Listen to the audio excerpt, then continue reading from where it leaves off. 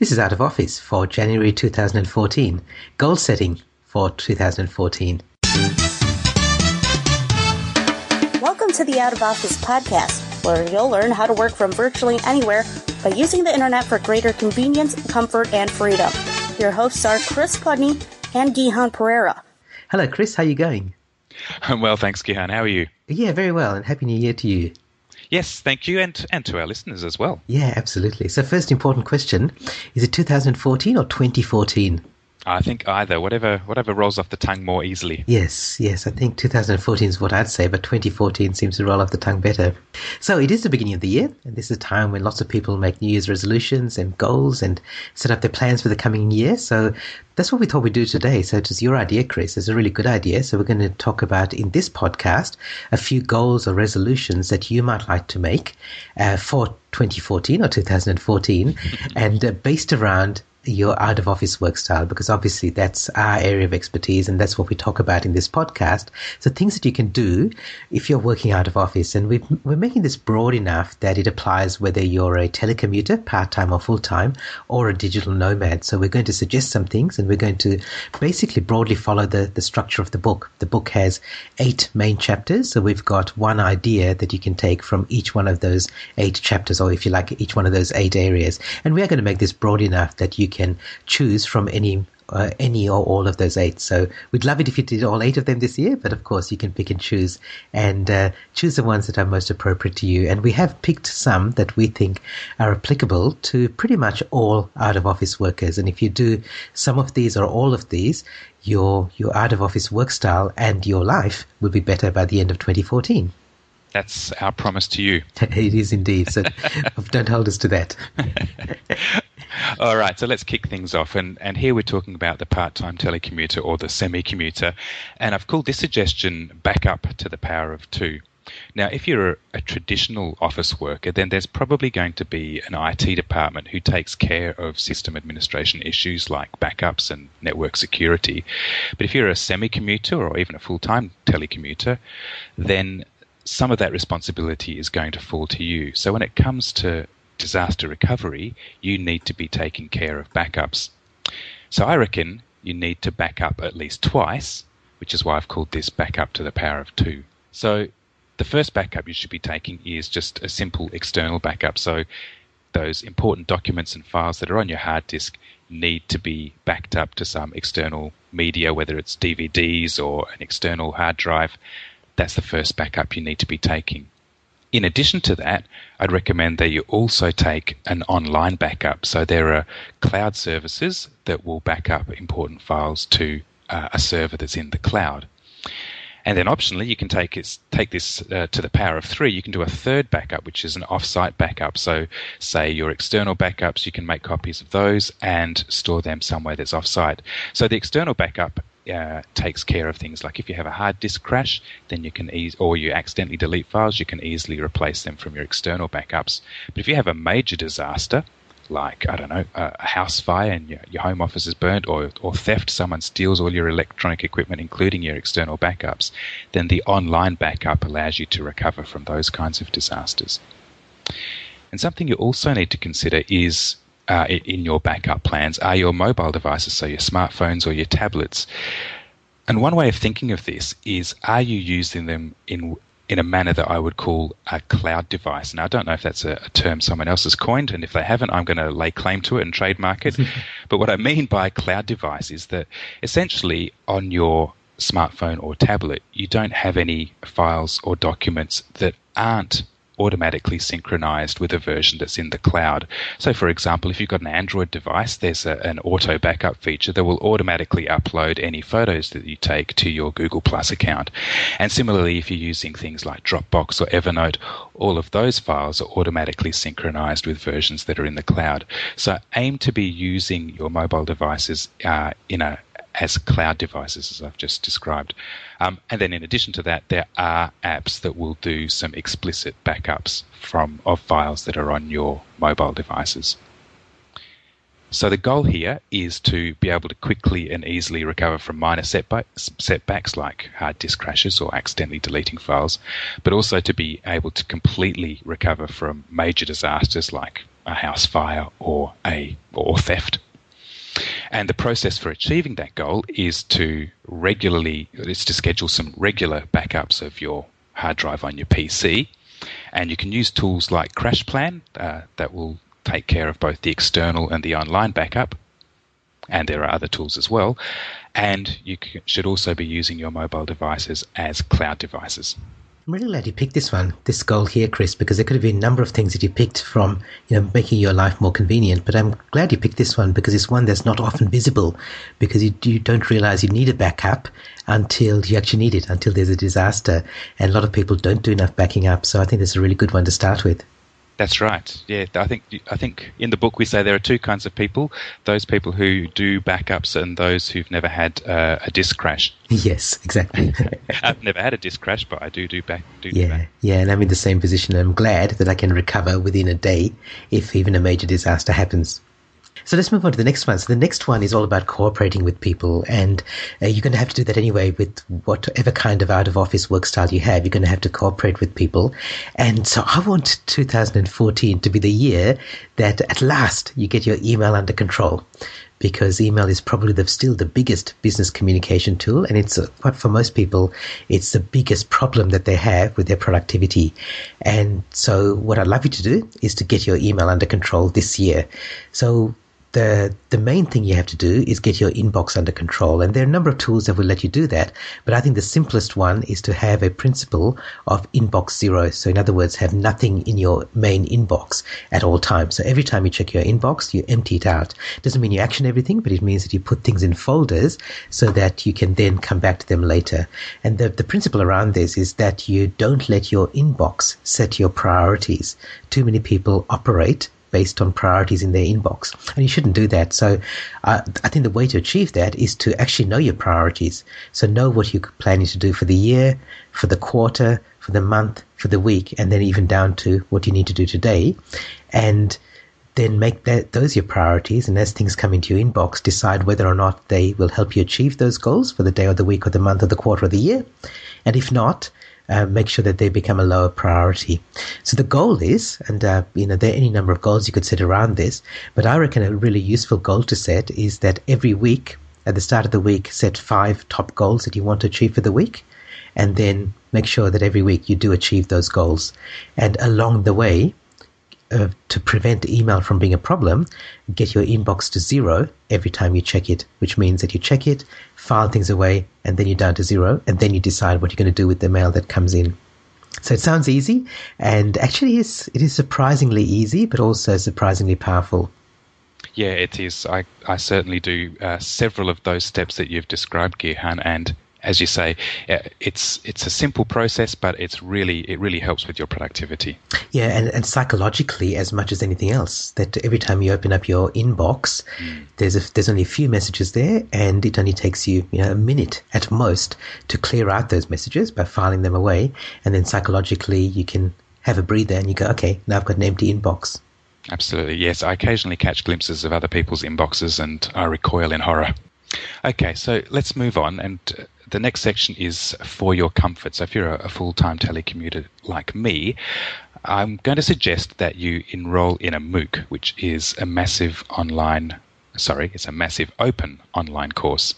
And you and I both enrolled in MOOCs in 2013, and they're an emerging trend in online education. So one of the largest providers is Coursera, and I think they've attracted 4 or 5 million enrollees to their courses. A newer one is edX, and they've had between 1 and 2 million people enroll in their courses. So they've already attracted millions of students, and the reason for recommending them for telecommuters, for your comfort, is because they're a really good fit with the out-of-office work style. So the same kind of flexibility and freedom that's afforded by out-of-office work fits with MOOCs, in that you're free to consume the course content in a time and in a place that suits you.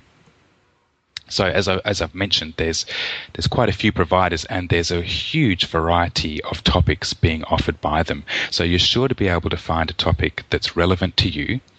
And the different providers structure their courses differently. So you need to choose one that's a good fit for you. So Coursera, for instance, I did one of their courses in 2013, or 2013, and it was quite well structured. It was an 8-week course, and each week there was a test that had to be performed, and that had a deadline, and there were a couple of assignments also with deadlines. So it was quite well structured. But other providers are much freer in the structure of their course, in that you can consume the content at any pace. So choose one that's going to work for you. And finally, know what it is that you want to get out of the course. So in the first instance, there's going to be an education opportunity, but there's also the experience, if you've not done a MOOC before, there's the experience of learning how MOOCs are put together and how to engage with them. And finally, if you're looking for some kind of professional certification or qualification, do a little bit of research and spend some time making sure that if you complete the course, is that certification or qualification from a reputable institution, and is it going to be recognised by other people? Yeah, great. And in addition to the two that you mentioned, Chris, I'm going to also mention the one that I did some courses with last year, which is on a much smaller scale and is Australian-based. It's called opentostudy.com. So open and then number 2 and then study, opentostudy.com. They have smaller courses, shorter courses, less intensive courses, but they're a really good way to get started with online learning if you want to dip your toe in the water first.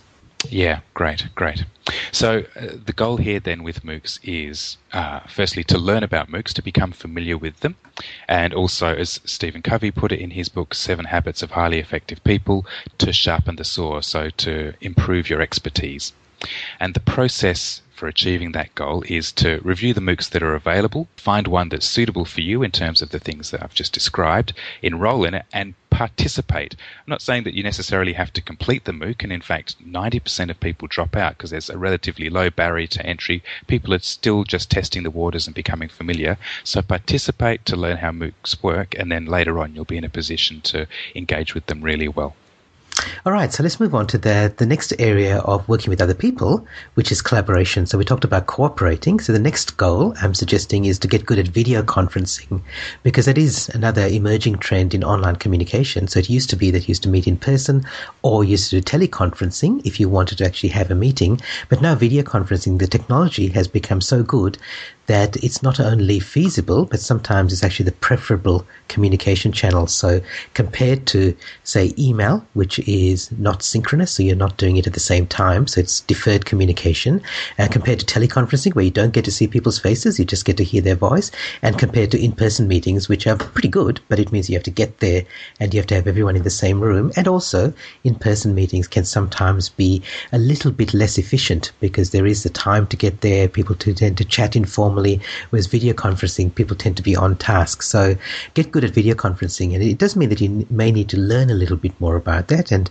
be good at the preparation for it, and also the actually running the video conference well. But one of the things you should do is actually look at adding video conferencing to your suite of communication tools. So I reckon if you're looking for a goal for the year, look at all the video conference, all the meetings that you're currently doing, and consider whether one of them could be converted into a regular video conference instead. Just try it out. And also, if you've tried video conferencing before and you found that it's been a little bit clunky and a bit difficult to use, just pretend that you've never done it, because that might turn you off, and you might be surprised to find just how good video conferencing software and hardware is now, and how easy it is to do.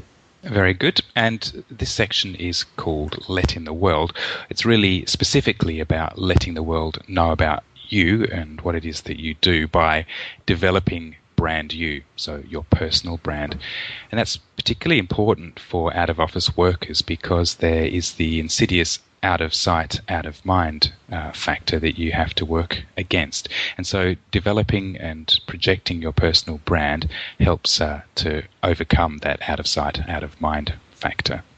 So start off by asking yourself, do you actually have a personal brand? And if you don't, then spend some time identifying how it is you want to be seen by your clients and colleagues. So, for example, are you the go-to girl or go-to guy for a particular kind of work?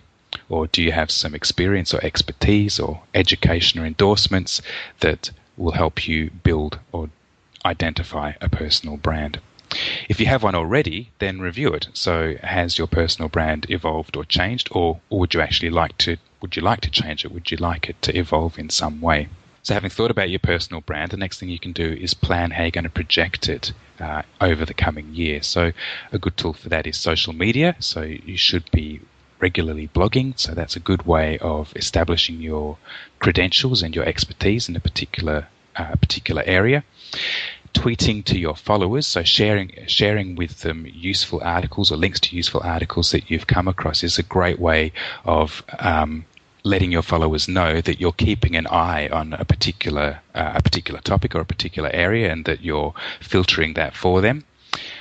You can also use Google Plus and Facebook in a similar fashion.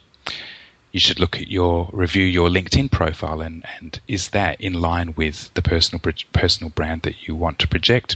And you can do other things, like you can buy a vanity domain name that is in line with your personal brand. You can have you can update your email signature so that it tells people something about your personal brand.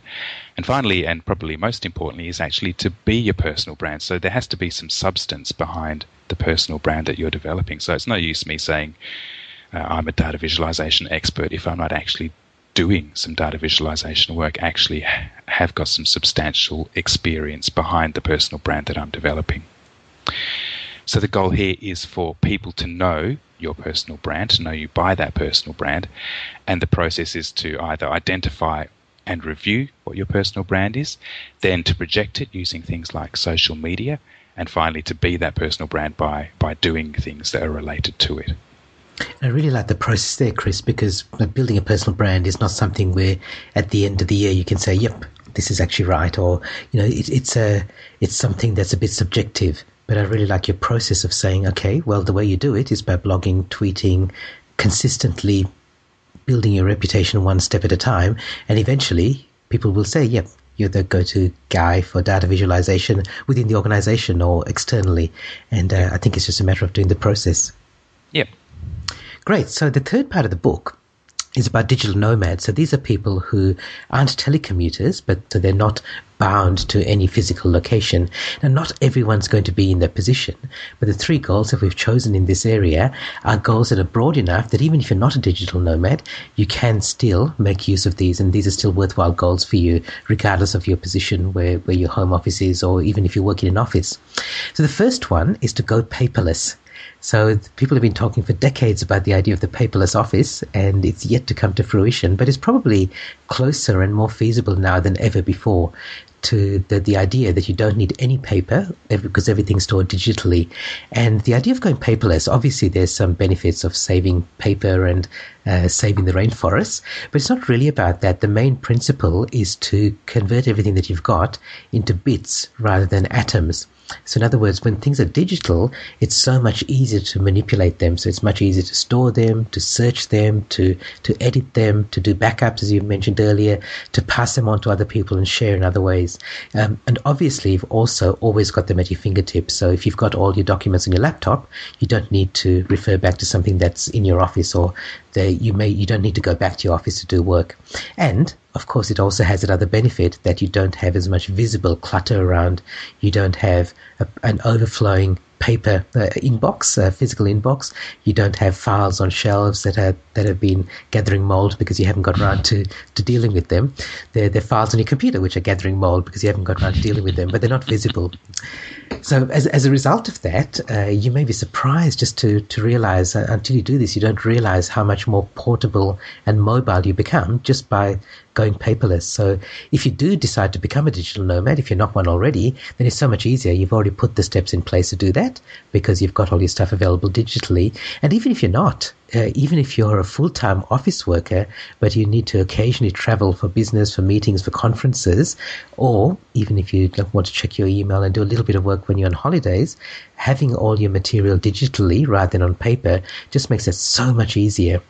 So just get into the habit of doing things like getting rid of as much paper as possible. So get your paper bills delivered by electronic form if you can. And some companies will actually give you a discount if you do that, because they don't need to send it out to you by paper. If you do have stuff that's still coming in by paper, and there's nothing you can do about it, then scan them as they come in and store them digitally. One of the things I do is when I make handwritten notes, even a note from a phone call that I have with a client or a prospect or from a meeting, the first thing I'll do is take a photograph of it and then store the photograph and throw away the bit of paper. So I've now got the notes digitally. Or even better, if you're comfortable with using note-taking tools on your phone or your tablet, do that so that they become digitally immediately. They become digital immediately. Get used to using PDF instead of paper. So if you've got a web page or a receipt of something that you've got from online shopping, then save it as PDF rather than printing it. And also, once you start using PDF, just learn how to add your signature to PDF documents, so you don't have to print it just to then sign it and then post it back, because then you've lost the signed version of it. There are very easy tools available for you to automatically sign or add or annotate PDF documents, which means that you still end up with the digital version. So I reckon your goal should be that all your regular sort of paperwork is digital, so that everything that's coming in regularly and you know is coming in regularly comes in digitally, so you don't get it in your post box or through other paper forms anymore. And I reckon the process that you go through to achieve that goal is that you don't have to do it all today, but as every piece of paper comes in, just have a look at it and figure out, first of all, how you can make that digital, because that solves the immediate problem. And then secondly, is there a way that you can prevent that piece of paper or the similar piece of paper coming into your life ever again? And if you can, then put the process in place to do that. Yeah, I'm starting to do this too, Gihan. And once you start doing it, you really realise, why haven't I been doing this for longer? Okay, so this next section is called Accommodate Them for the Digital Nomad, and one way that you can accommodate the people that you work with is by migrating to the cloud. One of the principles that we have in the book is, as much as it's practical, use the cloud for collaboration. And what you can do is that examine the ways that you're working. So if you're still doing things, say, the old-fashioned way, in quotes, so if, for instance, you're emailing attachments to other people, think about, well, could this be better done by using a cloud service? So could you instead be uploading that document to a cloud service and then using the tools there to share that with the people that you were going to email, or just sharing with them a link to that document? That's a much easier way of collaborating and accommodating the people that you're working with. And an example of this was that a few years ago, I moved all of my email contacts, calendar, and tasks to Google, so basically to the Gmail cloud application. And that meant that I could access all of those services and content either from my home office desktop PC, or when I was traveling, I could use my smartphone or tablet to get to them. And if I was in a client's office, then I could easily, again, get to those services and content from their network. More recently, I've started doing what Gihan has just described. So as part of going paperless, not just making things digital, but also making sure that they were stored in the cloud. So I'd upload them to folders in Google Drive. And then as well as being paperless, it also meant that if I wanted to share those documents with other people, I was easily able to accommodate them by using the tools in Google Drive to share them and to send links to people as well. So the goal here then is to have the content and services that you use be online in the cloud. And the way of getting there is to basically review the ways that you're working. And if you can identify a cloud-based alternative to what you're doing at the moment, then try and switch to that. And again, Chris, I really like that idea, and I'm going to take away something from that for myself as well, because you're quite right. Like, having things in the cloud not only makes it easier for you to work with other people and accommodate them, it makes it easy for you as well. And I find occasionally I still have documents on my PC that aren't in the cloud. So when I'm out and about and I don't have my PC, but I do have my phone, I can't get access to those documents. So if I had them online, then I'd be able to access them from all my devices, let alone being able to share them with other people as well. Yeah. Okay, and the last goal is to meet up. So we're I'm calling this one Meetup, and the chapter in the book is all about, we call this Embrace the World, and it's all about, if you're a digital nomad, take the opportunity to use that freedom to go and work from elsewhere. So I spent a month in Prague, a month in Auckland, and that is possible if you're a digital nomad. Now, not everyone's going to do that, and maybe not everyone wants to do that, but if you embrace the principle that all the things that we're talking about, being able to move out of office, mean that you have got more freedom and flexibility. Well, what does that freedom and flexibility give you? Well, it gives you the chance to enjoy the world a bit more. So our last idea and our last goal is about actually taking things offline. The idea is to get out more. I'm going to suggest to you, as a goal, set yourself the goal of doing something new offline this year. So couple of examples here. I'll give you a few examples. So you might join a new social club or start a new social club. So you can go to meetup.com, where there's a whole bunch of them already available that you may choose to join, and these are people who meet in person. Or you may just create something informally with your friends, like decide to get together and go out to dinner once a month.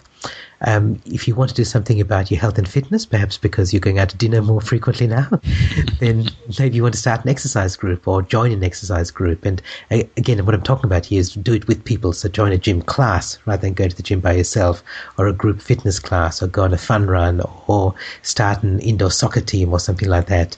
And then in your professional life, there are other things you could do as well, like go to more business networking events, actually in person, or go to whatever your industry association is, go to some of their chapter meetings or their national conference, or even start a mastermind group with some peers and colleagues that you get together, say once a month at a restaurant or a cafe, and just discuss ideas and help each other. But the idea is to get offline, so get out more and embrace the world that way, even if you decide not to go and spend months in Prague and Auckland, other exotic places. So I think that as a goal, broadly, the goal is getting out more, and what you decide to do is up to you. I'm certainly not here to tell you what you should do, but decide on something and make that a goal for yourself. And the process is pretty easy. Just find some things that you'd like to do, talk about some things with your partner or with friends, and then create something, and then schedule it and go off and do it. Very good. Very good. So there you have it, Gihan, and our listeners. That's 8 suggestions for incorporating your out-of-office work style into goal setting and planning for 2014. Many of the things that we've covered today are the focus or topic of podcasts that we've had in the past. So if you go to outofofficebook.com, then in the blog there'll be a posting dedicated to this podcast episode, and in that we'll include links to those earlier podcasts that focus on these topics. So if there's something that particularly appeals to you, then please use that blog posting to look up the podcast and go and listen to that. And since I mentioned outofofficebook.com, then I should probably suggest a 9th bonus suggestion for your goal setting, and that is to buy the Out of Office book, either in ebook form or in hard copy form. And you can find links on outofofficebook.com to do that and read it as soon as possible. So is there anything you wanted to add, Gihan? Yes, well, that's a goal that you can achieve today, at least the first step of that. Absolutely. We should have put that first, shouldn't we? Yes. Look, I really got some value from this for myself as well, Chris. It was really useful going through the process of thinking about what I would like to do, and also just listening to some of the things that you came up with. There's certainly things that I'm going to take away and put into practice myself. Yeah. Thanks, Gihan. So yes, so it remains to wish our listeners all the best in their goal setting for 2014. Hope they have a productive and prosperous year. And to thank you, Gihan, for your time. It's been an interesting podcast as usual. We'll be back in a month's time with another podcast. So until then, bye for now. Yeah, thanks, Chris, and bye for now. Visit our website at outofofficebook.com, where you can read all our show notes, subscribe to the podcast, and get our book Out of Office. We wish you all the best in creating the work style of your choice.